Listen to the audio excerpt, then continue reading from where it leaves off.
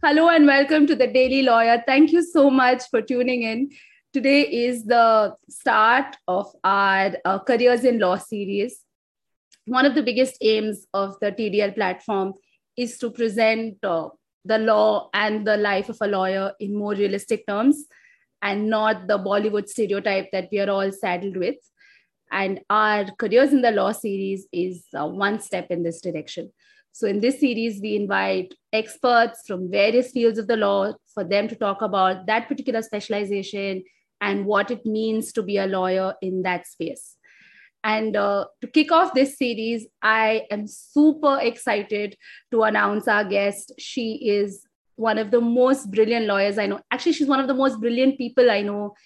She's a partner at Dhaval Vasanji and Associates. She's a real estate law expert and one of my dearest friends, Manisha Paranjpe Pannikar. You can put your camera on now. And hello, hi Jana. Hi. Thank you so much for having me on this. Yes, and I'm looking forward to this. Yes, I'm going to now read your super long bio, which I have tried to condense because you're so accomplished. So Manisha graduated from GLC in 2009. She was the merit lister at GLC, and then she's a gold medalist at the Solicitors exam, which is conducted by the Bombay Incorporated Law Society. She cleared in the first attempt all 6 papers. I told you she's brilliant. And she's been practicing real estate law for the last, over a decade now. She's advised players on all sides of the table, whether it is real estate developers, so all of the big names, Pyramid Reality, Shapoorji Pallonji, Lodha Group, everyone. And then NBFCs, banks, lenders, purchasers, investors.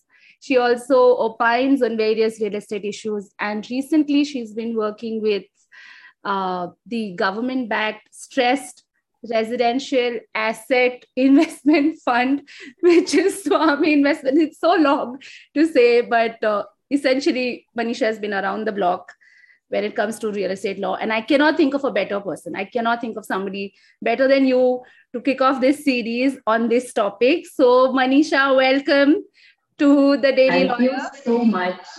Thank you for all the kind words, and you really do make me sound very accomplished. You are. I don't have to try hard. So magic. How all this started? Like, take me back to why you became a lawyer. When we first met in GLC. How actually a lawyer? Why did you become a lawyer? Why did you choose to become a lawyer? It's not a good answer. After you make me sound so brilliant, I only did it because I hate maths and I had taken science for my 11th, 12th, and the traditional options are, engineering and medicine. And I did very badly in the medicine entrance exam. So the only option left was engineering. But I knew that has a lot of physics and maths and I have no interest. So I was just looking for something which didn't require any mathematics. And I thought incorrectly that law is the thing. I didn't know. I do a lot of calculation, unfortunately, now.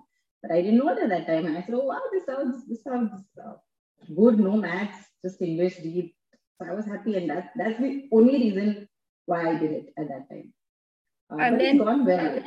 Yeah, it's gone well. But what has been the journey from that point as a law student or when you, passed out to now as a partner, and how has that journey been like for someone who's starting out or who is a law student?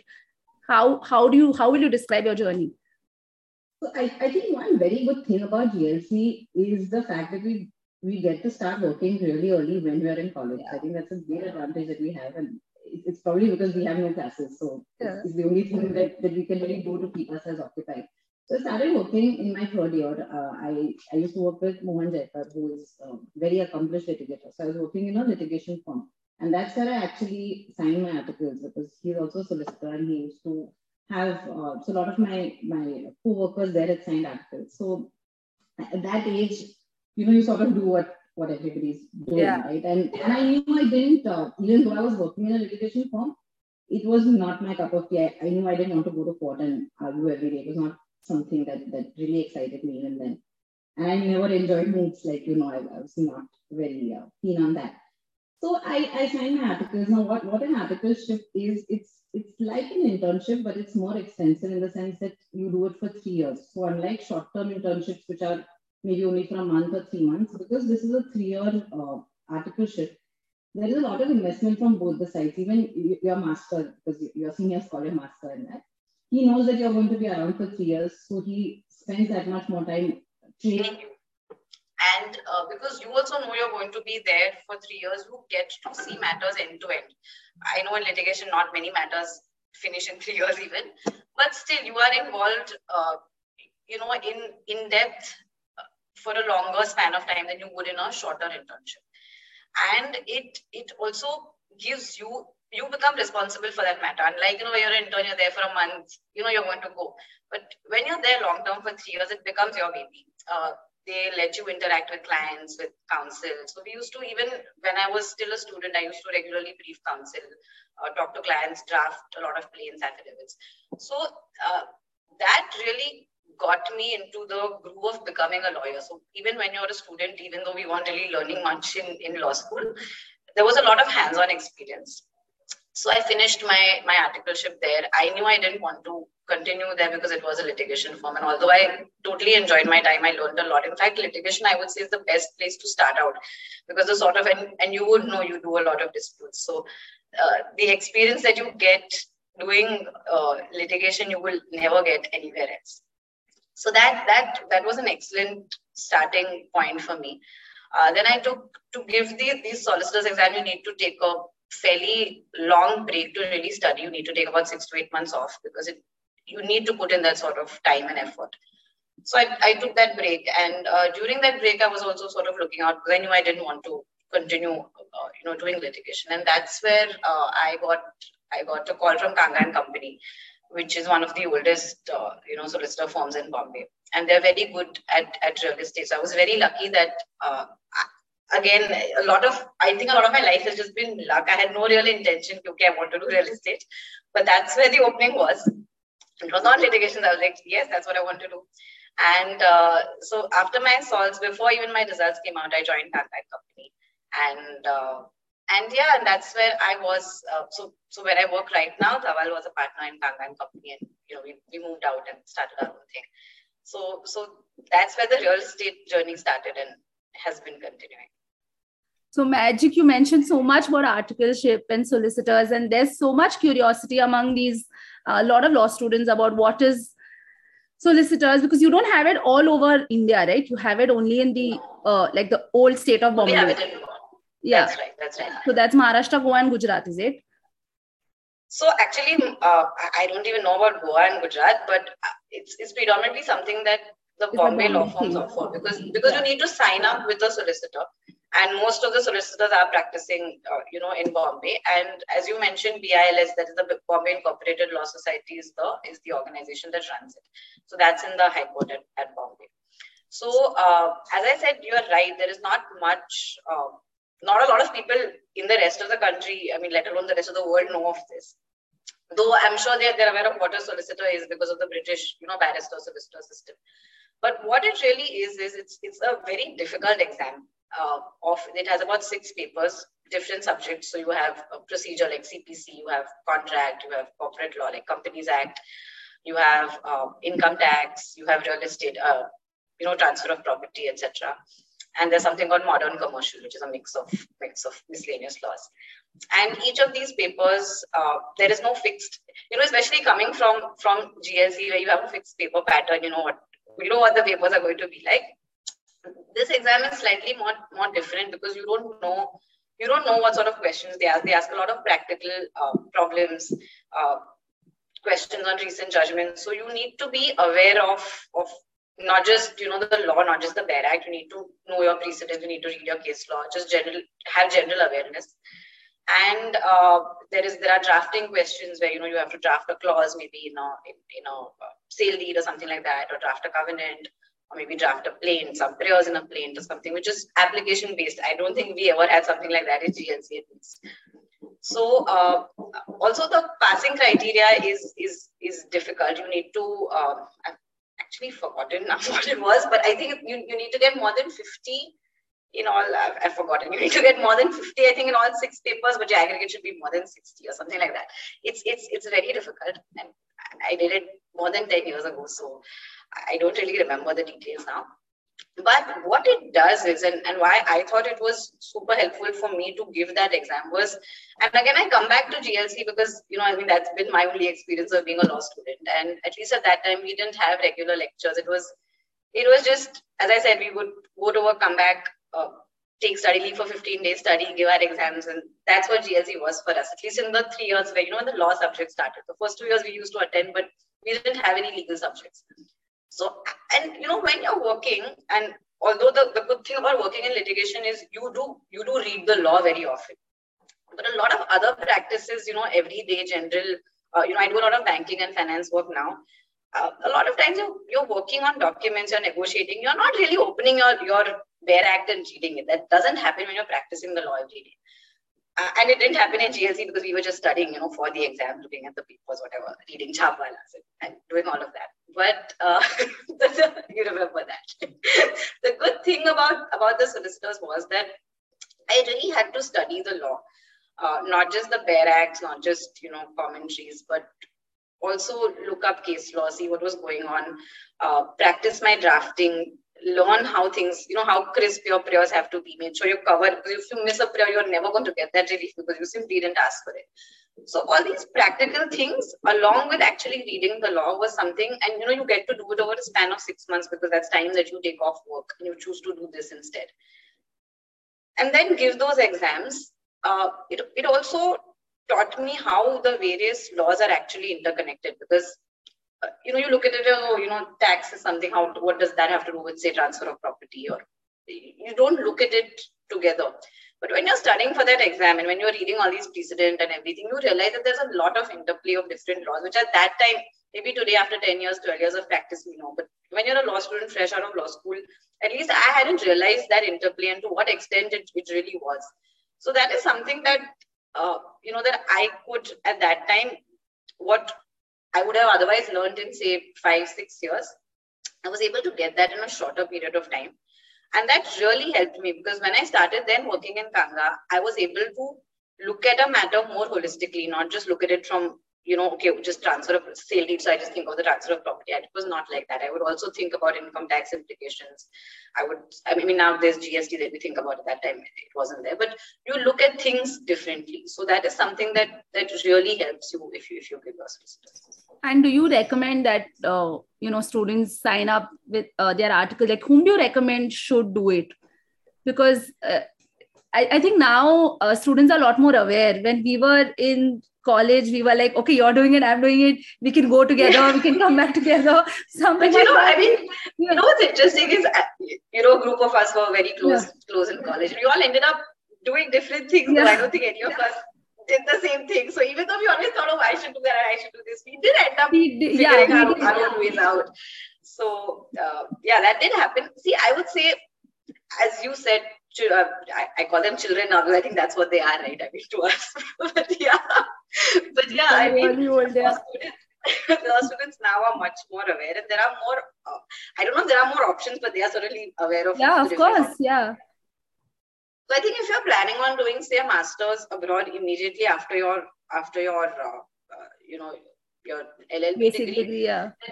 Then maybe this doesn't make a lot of sense because so you can sign your articles only after your 3rd year of the 5-year course. So you need to do so in your 4th, 5th year and 1 year after you graduate. Yeah. And then you're eligible to give that exam in that same year, the end of the 3rd year. So you should have finished 3 years of articleship before you give this. And this exam it's held twice a year. I think in September, October, maybe October, November, and around April.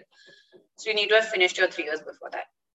So if you are planning on anyway getting another degree and you're not going to be here when you graduate, I don't know if it makes sense for you to then tie yourself down to doing this. You may want to work on what could get you into a good foreign university, because I think that requires a more diverse sort of experience, right? So maybe for students who are more focused on that, this may not make a lot of sense. But if you are interested in working in India and you want to work in areas, and especially real estate, I find it very helpful to do. Even other like tax, corporate laws also, even litigation, because litigation, you would know, you need to be sort of an expert in all laws. It's not just one thing. Litigation for sure. Yeah, correct. So if you intend to continue to practice here, especially in Bombay, it does have a lot of value, especially because, so just to give my own example, if I get two CVs, and one is a solicitor and the other is not, I would be a little more inclined towards the person who is a solicitor, not because I think he's smarter or she's smarter or anything, just because I know that this person has gone through that much of studying, and it also requires a lot of self-discipline, because this is not like a college exam where, wo exam ka day hai, to jana hi hai aapko. Nobody's behind you. You've not paid some huge tuition fee or anything that you have to give it. You can choose to simply not give it. So the only thing that pushes you to give it is yourself. So I know this person has some sort of, self-motivational qualities, disciplined. So as a solicitor, I would perhaps, give more weight to that CV. So if you're choosing to practice in Bombay, and Bombay has a lot of solicitors practicing, that may help you.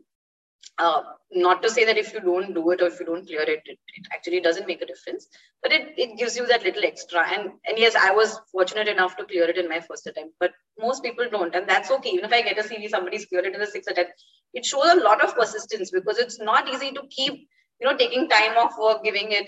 So it does show a lot of persistence, and whether you do it in one attempt, 2, 3, 4, 5, it's still good enough at the end of the day. And what do you think is the career trajectory of a solicitor? What are the avenues that a solicitor can work in? Just building up on your answer. What do you think is the career trajectory that, because I know you are doing real estate law, but we also know others in our batch who are doing different things. Some are doing core corporate work. Some have gone abroad and worked, so many things are there. So I think people have this idea that if you're a solicitor, then you're geographically limited to, either Bombay or whatever, which is why I'm asking this question. So no, you're not.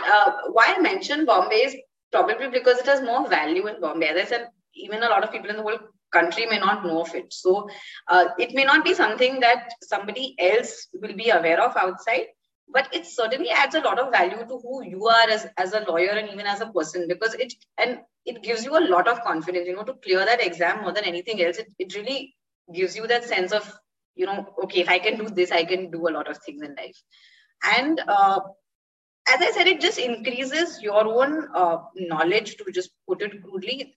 I definitely knew a lot more after 6 months of studying than I knew before that. Do you think it makes you a better lawyer? Yes, in some ways. I don't think you need to do it to become. I think there are so many people who are not solicitors who are excellent lawyers. So it's not a requisite. But yes, if you were to just look at yourself, if I were to look at myself before I was a solicitor and after that, definitely it would change. And there are many avenues of reaching there. And this is one of the avenues that is definitely useful. And do you think that it gives you better, are you paid better than a non-solicitor? Is there a pay parity also that comes, or pay disparity that comes? Honestly, at the beginning or later at some point? I think that really depends on where you apply or what firms you apply to. As I said, I think if the person you're applying to is a solicitor, that person will probably see the value of the exam having gone through it themselves. Yeah. I don't know if somebody who's not, and as you said, it's not a very known concept also, right? I would know what an LLM from Colombia, for example, means, even if I've not done it. I know the value it has. A lot of people who have not done it may not know of the value of it. Correct. So therefore, I don't know if you would necessarily get a better pay package from someone who's not gone through it. But yes, as I said, for someone who has given the exam, for that person, definitely a solicitor applicant would have some sort of an advantage over somebody who's not done it. Okay. And now, Magic, now coming back to what you're doing now, okay, like real estate law, for somebody who knows nothing about it, how are you going to what do you do? What is your role? What does a real estate lawyer do? So many things. Okay. You just have to say. So I'm sure. So to put it very simply, so real estate obviously, is immobile property, right? So anything and everything relating to immovable property comes within the ambit of real estate. And it's not limited to only residential. I know a lot of it, at least for a common man, real estate is, you like you mentioned, this Lodha and Chapunjan, you see their buildings and that's what you think about. But there are different, obviously, types of real estate, like commercial, and recently the logistics space is booming. So a lot of warehousing transactions that are going on, and different like malls, hotels, all of that come within the umbrella of real estate. And what real estate is and what the practice of real estate is evolves over time. So say 10, 15 years ago, when maybe I started working, it was, or even like 100 years ago, if you see transfer of property, it talks about like 5-6 transfers, right? Like a sale, or a lease, exchange, mortgage, gift. These things have been around forever. These are simple concepts which are still very much around today. Or wills, when you bequeath your immovable property to somebody, that also comes within the scope of a real estate lawyer. You set up trusts where you settle property, onto the trust to be used in a particular manner. So all of this forms part of real estate. With new laws coming in and with new with new requirements, like I mentioned, warehousing, or hotels or malls or whatever it is, with new sort of avenues opening up, the transactions also change, right? So we do a lot of joint development, and we've been doing it now for the past, I would say, 20 years or so, where there's a landowner who gives his land for redevelopment or development to a developer. The society redevelopment. There's a lot of, Bombay is filled with slums, a lot of SRA work that is done all the time. All of that comes within the ambit of real estate. For a layperson, when you go to buy a flat, you need to go to a real estate lawyer. When you go to buy a flat, when you want to make a will, though will is not necessarily only for immovable property, but sometimes that is the most valuable asset a person has. So for all of these things, you go to a real estate lawyer. Also, you mentioned funds and investors earlier on. So it's not just developers or landowners or people who are buying and selling property, but all of that requires money, right? So when banks are lending, or when NBFCs, funds are lending to real estate entities, they take security of the property or the assets. So we need to do diligence for all of that to make sure that the title is fine. So all of those documents, or when people are investing in the equity of a real estate company, all of that, though, that sometimes overlaps with corporate work. So a lot of times, like I mentioned, a joint development, if it's taking place through an SPV, so say the landowner and the developer forming a company or an LLP or whatever, that can be done by a corporate lawyer also, because finally the documentation is a corporate document. But and earlier on, that sort of separation was more, so a conveyancing lawyer would only do the more traditional conveyancing documents, and everything else would be done, say, by a corporate lawyer. But that's sort of merging now. So like in our firm, even though we're a real estate focused firm, we do it across practice areas. So we do corporate work, we do a lot of dispute resolution also, we do banking, and we do the more traditional conveyancing work also, along with title diligence, which is there in all of these things, right? Everybody needs to investigate the title of the property. Yeah, but you need to tell people what is title diligence. I don't think most people understand what is title diligence.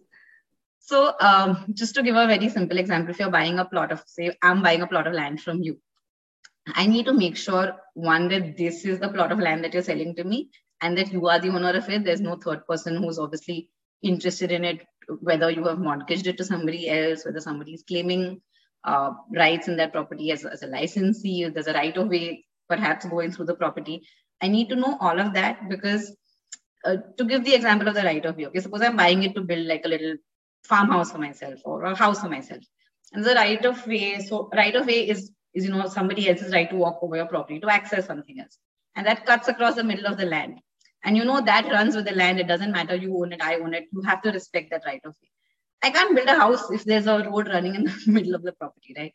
So before you get into any such transaction, you need to do your due diligence on the title and on the development aspects. Now, obviously, the development aspect, a lawyer would not be the best person to guide you on that. Though, because of our experience, we are also often able to highlight red flags when it comes to development. Like, for example, the zoning would fall somewhere between technical and legal, or sometimes there are like recently, there's this flamingo sanctuary at Thane Airoli Creek.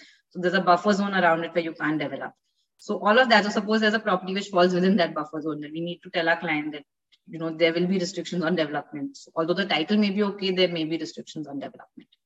So knowing all that, then you do searches in the sub-registrar's office to make sure there's no document that is registered. You do litigation searches, you give public notices. So all of that is part of title diligence. And sounds like so much work. Now, Magic, now what do you think? I mean, for a person who's listening, right, just a lay person, what would you think? Because you've done so much work across so many different sort of areas within the real estate space. What do you think are the most common mistakes that people are making? Just regular people are making. It can be anything when it comes to like even entering into a leave-in license, or like everyday issues, or some of the bigger clients that you had. What do you think are the mistakes that you've seen people make in the course? I know it can't be one, right? You probably have a lot of things that you've seen. Yeah, and a lot of people make different mistakes. So, but one common thing that I often see, and maybe you would have seen it, when you were working in-house, is that a lot of people see this whole legal and this lawyer ka chakkar and diligence and everything. They just see it as a cost more than anything else. They're like, isme to mera paisa ja raha hai, ye paisa bacha ke, I'd rather use it to, do up my house or something like that. And it ends up being penny wise, pound foolish, because, and I can understand when it's a huge amount of you're saving like crores. Yes, it makes business sense to do it. But when it's a question of maybe a few thousand or a lakh or something, it doesn't make sense to say not give a public notice or not do your searches. And a lot of times it's not the cost, it's often the time. You would know with bigger clients, they have all sorts of deadlines, quarter ending, and all sorts of deadlines, auspicious days. No, we have to close the deal today only. I can't let you give a public notice. You can't wait for 15 days or something like that. It doesn't make sense because, and if everything goes well, it's fine. But if it doesn't go well and there is some litigation or there's some other person's right on it, you're going to be stuck fighting, and that's going to cost you a lot more time and money than what you saved. So that is something that I see people doing. It's sort of lessened now, but yeah, people still try to sort of cut corners when it comes to legal work, unfortunately. Relating to that also, a lot of times people get into transaction and exchange money without putting things down on paper. And they come to you after, money has changed hands. And it becomes sometimes very difficult for both parties to agree what their original understanding was. Because, after the money's gone from my hands, I'm trying to say something, the other guy is saying something else. It becomes very difficult then to, draft something which actually captures what their original understanding was. So I wish people involved lawyers at a more primary stage and didn't, sort of progress and then call lawyers in to solve the mess. Do you also think this is because there's some kind of trust deficit when it comes to lawyers? Like you feel like they're going to take advantage of you, because that seems to be the general, like Bollywood has not only made us. You're right. Yeah. You're right. It's made us like these empty, like these real, like sharks or vultures. You're waiting to eat everybody's and not. And this whole perception, and even when I was studying law, and I don't know if you got it, a lot of people think that lawyers are just people who fight. Like you like arguing. That's why you want to become a lawyer. And that's their impression, which is not true, right? I mean, lawyers are counsel. We're supposed to advise people. We're not here to fight. Even in dispute resolution, you're not fighting with each other, right? You're trying to resolve a dispute. That's why it's called dispute resolution. But that's not what people hear. So you're right. I mean, a layperson's perspective of a lawyer is not positive. They think either we're just going to scuttle the deal, like point 100 problems and say, nahi, ye to karna hi nahi hai. Or they think we're just trying to make a quick buck and making them spend money where it's not required. But that doesn't help us. I mean, we're not going to get anywhere if we just tell everybody to not do their deeds, right? You're on mute. Supposing a layperson is buying a property or they're entering into a leave-in license for a shop, or what are the things that you would advise that person to look at? Like what do you, because from what I understand, everything that you're saying is just risk mitigation, right? These are the risks because you're not doing all of these. And then you end up falling into a bigger problem later on. So if you have to just give them like 2-3 points or a few points just to tell them, what are some of the things that you will ask them to see? Yeah. So when it comes to purchase of property, one very good thing is RERA that has, come about in the last, I think 5-6 years. And it's not 100% there. I think developers still find ways around it, but it has changed a lot of even to the common man. I mean, I'm surprised at how much people you don't know about RERA. They will look at the property and say, "Iska main RERA pe jaake search karunga and stuff." That's amazing. There's a lot of information that is available now online. And the good thing about the social media and WhatsApp and everything is a lot of flat purchasers band together, and how there's safety in numbers, right? So at least in new projects, because of RERA coming in and because of flat purchasers sort of taking a collective stand, things have got better, I would say, for home buyers. Also, IBC has given home buyers status of financial creditors. So there is now there's a lot of confidence even in home buyers when they're buying under construction property. Though, of course, it comes with its own risks. So I think the risks when you're buying under construction, as opposed to risks when you're buying a secondary transfer, are very different. When you're buying under construction, the biggest risk, I mean, yes, title is a risk, but the bigger risk is that the developer runs out of funds somewhere and stops construction. That's actually the bigger risk. Because, and I'm not saying title is not a problem, but what courts also sees, here are thousands of flat purchasers who are innocent, who've put their life savings into it, bought this property. They're not, and there are home loan lenders, there are banks who have, have given construction finance. There are too many innocent, so as to speak, third parties, who is unlikely that the court will punish because of a title defect. So yes, if there is a problem with the title, most likely the developer will have to, monetarily compensate the person who's been wrong. But very unlikely that, all of you will be asked to move away in your building demolished. Very unlikely for that to happen. So for an under construction property, I would say, yes, title diligence you must do. But, look at the repute of the builder, look at his track record and see if he's finished his construction reasonably on time. I don't think a lot of them finish it on time, but reasonably on time. And you would have a look at their other projects, see their construction quality, etc. Sorry, something's gone off. Can you see me? Okay, yeah, I can. When you're doing a secondary purchase, when you're buying from somebody who's not a developer, title becomes much more important, because what you're doing, and sorry, just to go back to the first one, you have your rights under RERA in that, right? Because that guy's a promoter, you're an allotee. So you have a forum which is made for you, where you can take your disputes. The Act, has a section that says the developer is always responsible for title, etc. So the law is sort of made for you in that sense. When you're doing a secondary transfer, however, that would be where, say, for example, I bought a flat from the builder and I'm staying in it, and then I transfer it onwards to you. Now, there I would say, and of course the building it may be under construction, it may be completed. Most often it's already completed. There, the risk of the developer is gone because the building's already there. Your risk on the title then becomes more relevant. And we have seen it in a lot of cases. A lot of times there are, family properties where, say, I have bought it, and for whatever reason, my brother's the guy who's living there, who's trying to sell it off. And there are people who come to me and I say, but the name on the share certificate is a completely different name. You're dealing with somebody else. So sometimes it's as basic as that, where maybe, I let my siblings stay and that person just tries to sell the flat. Or a lot of times, say I buy the flat and I die. Now I have two legal heirs. One of them tries to sell it without the other knowing, etc. So, or I have mortgaged the flat to somebody. I don't have my original documents lying with me. So things like that becomes very important to do your title diligence, especially when you're buying it from buying it as a secondary transfer. So you recommend that they actually go to a lawyer and get a title diligence done. Yes, you should. You should at least do give a public notice, do your SRO searches, which is your searches at the sub-registrar's office, which your lawyer can do for you.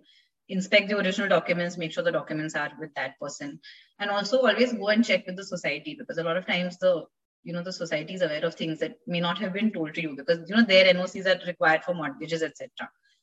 So yeah, please, and especially real estate in Bombay is expensive. So people put in a lot of money in buying a home. So it's worth it to spend that much more money and just go to a lawyer and make sure it's done properly. And what about leave-in license? Because, a lot of people don't know the difference between leave-in license and lease, first of all. So a lot of people are entering into like for, I'm taking a house on rent or whatever. And, so you want to talk a little bit about what is leave-in license and lease, and just. This used to be a very popular question in our, I think, in our exams. Right? Yeah. What is the difference? So lease creates an interest. There was a table we used to make. So lease creates an interest in the property. A leave-in license is an easement. I'm guessing people would have some background on what an easement is. So easement is a right to maybe use the basically property. Just a permission to use and not. Yeah, permission to use, not an interest. Yeah, interest meaning that you can also like pass it on. Yeah, it's transferable. You're right. One of the differences is that it's transferable and heritable. Yeah. Whereas a leave-in license is what do you think is you said, you gave very practical points for home buyers, but what about renters? What about what are some of the things that, like, for example, I'll tell you, in my experience, people who've had a problem, especially when I was in-house and we were negotiating our office spaces and all of that, liquidated damages was one thing that I always had to fight for, or fight against in my case, or security deposit. Most people don't pay attention to that security deposit clause, because many times the return of security deposit is not mentioned, or the fact that it has to be interest free, refundable. So stuff like that. Yeah, no. So I don't know why it's not mentioned, because it definitely should be mentioned. These are. But it's amazing how many documents I've got which people have just taken off Google and just done cut, copy, paste, idhar se udhar, like regular people have done that, not even gone to a lawyer, and they've said, abhi sign karo. It's so I think that's what I mean when I say it's not sometimes worth it to cut those corners. You may be saving a little bit of money, but it's not worth it in the long run. So please go to a lawyer who specializes in and understand specialization also is important nowadays, because I was just thinking, we have a friend who does aviation law, right? I have no idea. I don't even know the A of aviation law. So somebody came to me, I would be so lost, right? So go to a lawyer who has experience in what you need.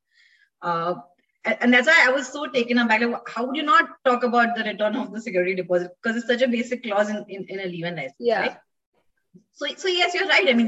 A layperson is not expected to know that.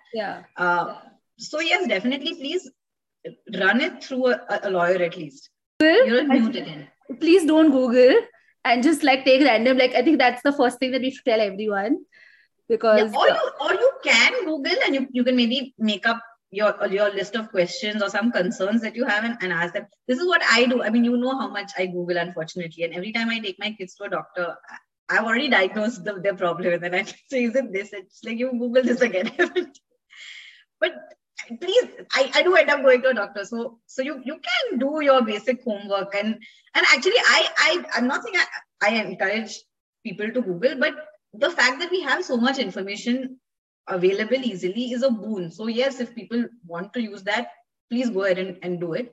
But that's not intended to replace professional advice. Yeah, of course. That's not the intention. So please do take professional advice where it's required. And yes, a leave-in license and a lease, coming back to the original question.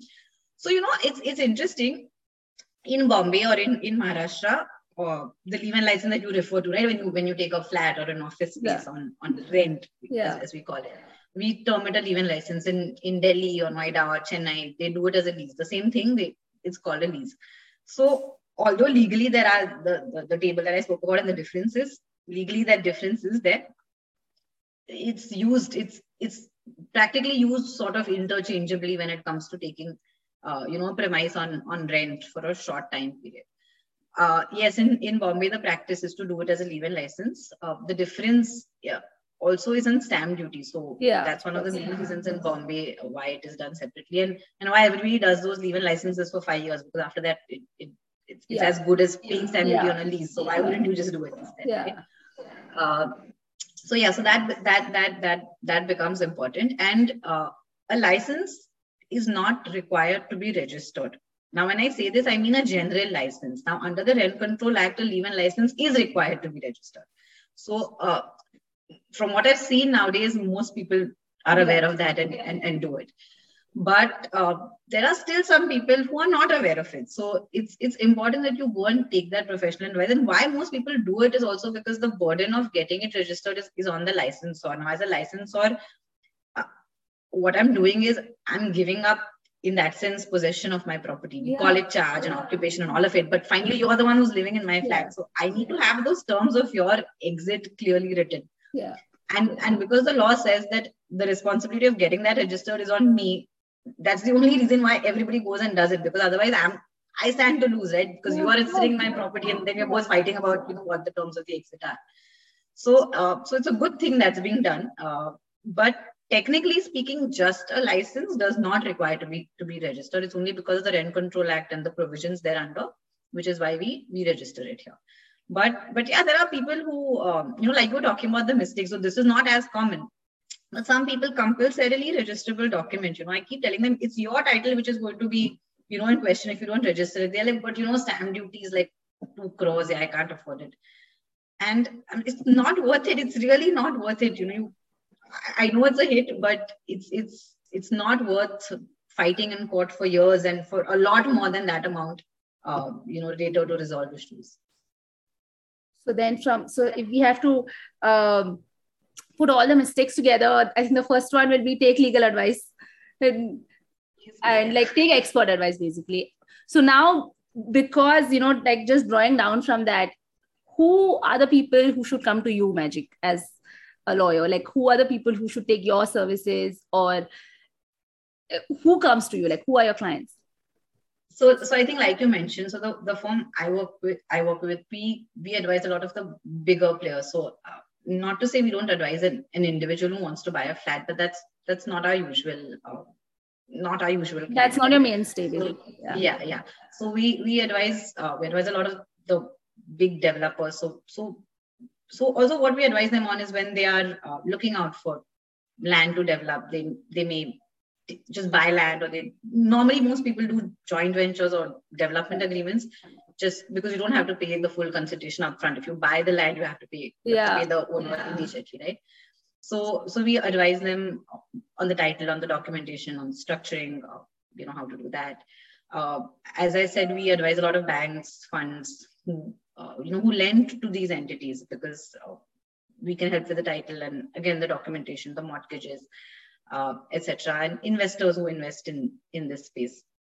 We also do, like I mentioned, sometimes there are hotel operating contracts, because hotels are obviously built by the real estate developers, and then these chains like Hyatt or Hilton or whatever will operate them.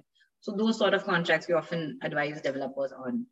So that's the main focus, though we do a lot of other work, but yeah, real estate wise, that's our main client. And what do you think now is lacking in today's legal system? Like, that's our last question for the law part. I think people's confidence is lacking in the legal system. Like you mentioned, I know. Lawyers are not positively looked upon, and I don't. So yes, Bollywood definitely, or media or whatever we call it, is one reason for it. But I think we can't deny the fact that our courts are overburdened, and we just have a huge population and we don't have enough courts and enough judges. So there is obviously a lag in disposal of cases. And I mean, we would be the first people to say if you file a case, it's going to go on for years and it's going to take your time and your money and, your sanity, because you're just going to be, it's not, nobody's happy, right? Fighting a battle in court. So I think all of this has just led people to just have, they want nothing to do with lawyers. And that's very sad, because that's not what we are here for. We are here to make a life easier, right? The point is to mitigate the chances of you going to court. So I think that's something that's unfortunately lacking. So we are going to do this one step at a time. So with this platform, yeah, I know. With one podcast at a time. Yes, one podcast at a time, one step at a time. Okay, Magic, thank you for this lovely, informative segment. Okay, last segment, we call it 5, 4, 3, 2, 1. So I'm going to ask you five tips or 5 productivity tips, because you said you've become more productive. You are more productive and more efficient after being a mom. What are the 5 productivity tips or routines or things that you follow or that has helped you? Okay, so I think you can even talk about apps and stuff like that, which has helped you. Like other people will benefit. Okay, so I don't have any apps. Okay, anyway, so I think what I already mentioned, I think I already mentioned 2 things. One is you prioritize what is important to you, and I think to do that first you have to understand what is important to you. A lot of times you're just going with the flow.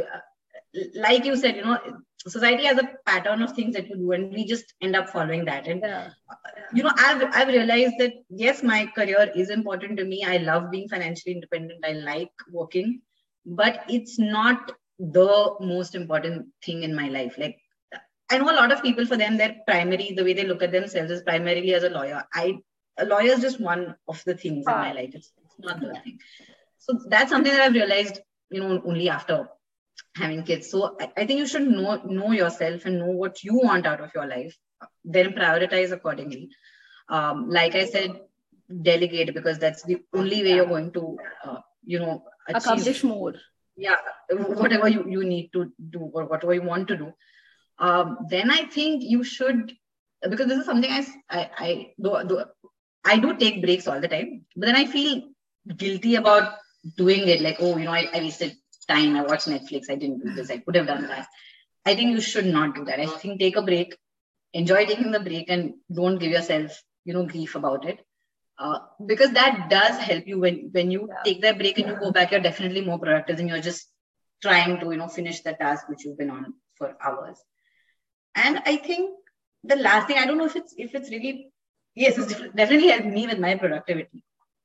I would, I would get worked up, and this happens a lot over emails, professionally, especially when there are like email chains, and a lot of times tone doesn't come across in emails or messages, right? Yes. So somebody writes something, maybe they don't intend to be rude, but it sounds really rude, and I would get super worked up, and I would be like, I want to send a stinker back, and I would do this. It's not worth it. Like, you should just pick your battles, and this is even not just professionally, even like we were speaking with, with whether it's your partner or your whoever's providing childcare when you're not around. You should just pick your battles, focus on the bigger things. Smaller things may go wrong here and there. You let go, and as long as your big items are checked off, you should, don't sweat the small stuff. Because I used to waste a lot of my time just doing and being angry over stupid things that I could have used that time more productively. So that I think I'm finally learning to, let go of. It's like really useful advice, Magic. All 5 of them are really useful advice. No, really. I mean, you learn this, like you said, over the course of few years, but but really good advice. Okay, 4 books that you'd recommend anyone to read, should read. Listen. Okay, so I think one is, like, especially if law students are hearing this, I'm sure they've all already read To Kill a Mockingbird. It's very popular amongst lawyers, and I think everyone should read it. Really makes a difference. I think it changes the way you think. Another one that I really love is Catch-22. It's what? Why would you laugh? I love it. I think it's hilarious. I can't believe that somebody has written such a funny book on such a dark, morbid, and depressing topic, right? And it still comes through. His message just shines. You will laugh while reading the book. You will cry while reading the book. But when it's done, you know exactly what he wants to say. So that's a book that I think everyone should read. You said 4, I wanted 2. Then because of the kids, I've been rereading a lot of our, mythology, like Indian or Hindu mythology, like the Ramayana and short stories about Hanuman and Krishna and all of that. And I've realized that, when every time I read it, or maybe different ages when I read it, I have a very different perspective on those stories. And there's something different that I take out of it. Like, I've read it, we've all read it, like, as children, then as maybe as teenagers in Amar Chitra Katha, whatever. And then now, when you read it as a mother to your child, I think it's amazing that stories that are so old and really in a different time altogether still can resonate so much today. And you can still learn so many different things from it, depending on your own stage of life. Yeah. So, I think any of those, the Ramayana, Mahabharata, parts of that even. So, have I got 4? No. Only 3. Only Okay, three. the fourth one, this is slightly funny, but there's a book. There's a book called Everywhere Babies. It's actually a board book for babies. I love it and I read it all the time. And I think everyone should read it. It's a picture book. So it's got like big pictures and hardly any words. But it basically talks about a journey of a baby from, birth to the age 1. And it says every day, and that's how the book is, every day, everywhere. It says babies are fed. And then there are pictures of babies being fed in different ways. There's a baby being bottle fed, somebody being breastfed, some baby, like, eating on his own, making a mess, some sibling feeding it, a grandparent feeding it. And then it says every day, everywhere, babies are carried in different ways in which somebody's holding in the arm, someone's got child on the shoulder, somebody's got a carrier, somebody's pushing a stroller. And I think the message that I take at least from it is that there are different ways of doing the same thing. And there's no one right way of doing it. Yeah. Everyone's doing their best. Everyone's doing whatever works for them. And it's all coming from a place of love and concern. And that really resonated with me, especially, going back to that, when we said we get advice from 1,000 people when you're a new mother, nobody's doing it. And I think nobody's doing it to stress you out or to make your life easy. They're doing it because they're concerned for you and your child. So that it really helped me at that time to read that book, because it sort of settled me down that there's no one right way of doing things. When people are telling you something, it's because they care for you. You don't have to listen to them. But don't get worked up just because someone is, putting a different point of view than what yours is. And strangely, it was that picture book about babies that taught me that. That's a beautiful perspective that you've taken from that.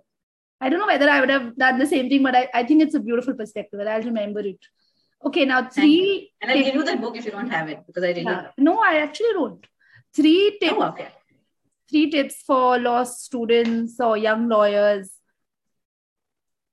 Okay. So lawyers. You just switched it up. I was talking about babies and now they're lawyers. I get so confused when you switch things up. I think for law students, I think, going back to what I said, the big advantage of GLC was being able to work while you're studying. If you're able to do that, and if you're able to try different things, because, once you graduate and you get into work life, you may not be able to switch from different practice areas, and it may not work also for you because then you want to gain expertise in a particular area. So when you're a law student, if you're able to get that sort of diverse experience, maybe do 6-month internships, because I don't think 1-month internship really give you a lot. So if you're able to do it, then please do it. Or if you can't work, at least maybe read different case law, maybe talk to lawyers of different who are practicing, like something that you're doing right now. Maybe if you can listen to things like that, so even before you start practicing, you have a general idea of what the different practice areas are and what appeals to you. So I think that would really help. That's one. You said 3. Second is, I think in this or maybe in any profession, but I wouldn't know about the others, but you need to put in the hours and you need to work hard. There is no shortcut. There's a lot I know that people speak about work-life balance, and it is undoubtedly important. But that doesn't mean that stages basically of that. Yeah, correct. So you need to put in the hours, especially when you're just starting out and you don't have a lot of if you don't have a lot of responsibilities, because as you grow up, you'll have kids and our parents get old, and we need to help out there also. So if you're at a stage where you don't have a lot of other responsibilities, please devote that time to your career, because you may not get that sort of, I would say, free time again. Yeah. And I think thirdly, I think as a lawyer, you need to read a lot, and not just read, not just say read for your exam or read for the matter on which you're working on. You just generally need to keep yourself updated and aware of what's going on. So I think that can only come from reading. So lawyers or law students should focus on that as well. Okay, lovely. And then 2 life lessons you want to share with everyone. So yeah, 2 life lessons, and these are literal lessons because I've literally learned them. And I think I was telling you the other day that's what I mean by I wasn't a nice person. I was so judgmental. Like, please stop being judgmental, because you don't know people's lives and you don't know their stories. And that's what I would just tell myself, like, stop judging people based on maybe your first impression or what they appear to be doing with their lives. Or where they are now, where they are today. Correct. So just stop. I think I'm not telling anyone that. It's more something that I tell myself. I just stop No, but judging. it's a lesson that I think we all would do well to learn. And sometimes you learn it the hard way also, but it's better to keep in mind for sure. Yeah, and that's what I mean by, you become a little kinder maybe after you have kids. I don't know what it is, but that's what or maybe it's just age. Like, when you're a teenager, it's generally like mean and angsty or whatever it was. But yeah. And the other thing is that, don't compare. And, they say, right, comparison is a thief of joy. And it's really true. And, and I think because of social media, it happens more because you can see Insta and all of that, where people are just putting they're on holiday and doing all these glamorous things, and you look at that and you feel, but they're winning all these lovely awards on LinkedIn, and you're thinking, oh my goodness, what's happening? Yeah, or they're looking like so creative. You're like, oh, look at me, I'm sitting at home in my pajamas and I'm so whatever. And there are all these things, but it doesn't help you at all in any way, because I mean, first of all, their happiness is not your sadness. It doesn't take anything away from you. If anything, you should be happy for them. Yeah. And secondly, you are living your own life, right? You should just instead focus on what is important to you, and just focus on that instead of thinking, oh, I don't have that, or I should have had this. And if you want it, just work towards it. Don't grudge somebody else. You should make that the tagline of this episode. If you want it, work towards it, because I'm sure that's pretty much what you've done in your life. Oh, thank you. Even though you say it's like a series of happy accidents and all of that, I don't know. But I think I've been very fortunate, touch wood, in life. I think it's also important to have that in mind, that of course, not everything is your doing. So, yeah. And what is the best advice, like the last one? Okay, one best piece of advice that you've ever received in your life so far? So I don't know if I've received it, that somebody's told me, or I've just read it somewhere, but I think I've just, and maybe all this is the culmination of all the things, that I've said about prioritize and know yourself and everything. I think finally just do what makes you happy, even if it doesn't fall within, the general checklist that society has, or what your parents have, or what whoever has for yourself, or what everybody around you is doing. Just do what you want and what gives you peace at the end of the day, and you can sleep happy. Because if you do, and this is what I meant by saying that I realized after having kids that my career is not the main thing in my life, because, and I know you come under that pressure sometimes and I mean, frankly, in my life, academics has been the only thing I've been somewhat good at. So I've always had that, okay, if I've studied well, I should, what's true? If I've studied well, I should, do well at work, and maybe I sort of put that pressure on myself, but I would not have been happy working like 15 hours a day and just going home and seeing my kids sleeping and not spending it. That would not have made me happy. Yeah. So I think means everybody needs to identify what works for them and what makes them tick. It doesn't have to be the same as everybody else, and identify that and just do that. And please keep yourself at the top of your own priority list, because a lot of us forget that. We're all trying to keep everybody else happy and please other people. But as it's a very famous mom saying, right? Like, you can't pour from an empty cup. Yeah. You can't take care of others if you don't take care of yourself. Yeah. So just do what keeps you and makes you happy. I think that's the best advice that I've gotten. Yes, and I agree. I agree fully that is I don't know whether that's the best advice I have received, but I agree fully. And I think we are taking the steps to do that now in our lives. Yes. Okay, Magic, thank you so much for sparing this time. Most welcome. I know you need to go back to work. So thank you. We've had like this. I'm so happy to speak to you like this. We had a great conversation. Thanks. I'm so glad it went well, and I did burst out laughing. Like I started. Yeah, made you put off your screen. Okay, bye, Magic. Have a nice day. Bye. Thank you so much. Bye.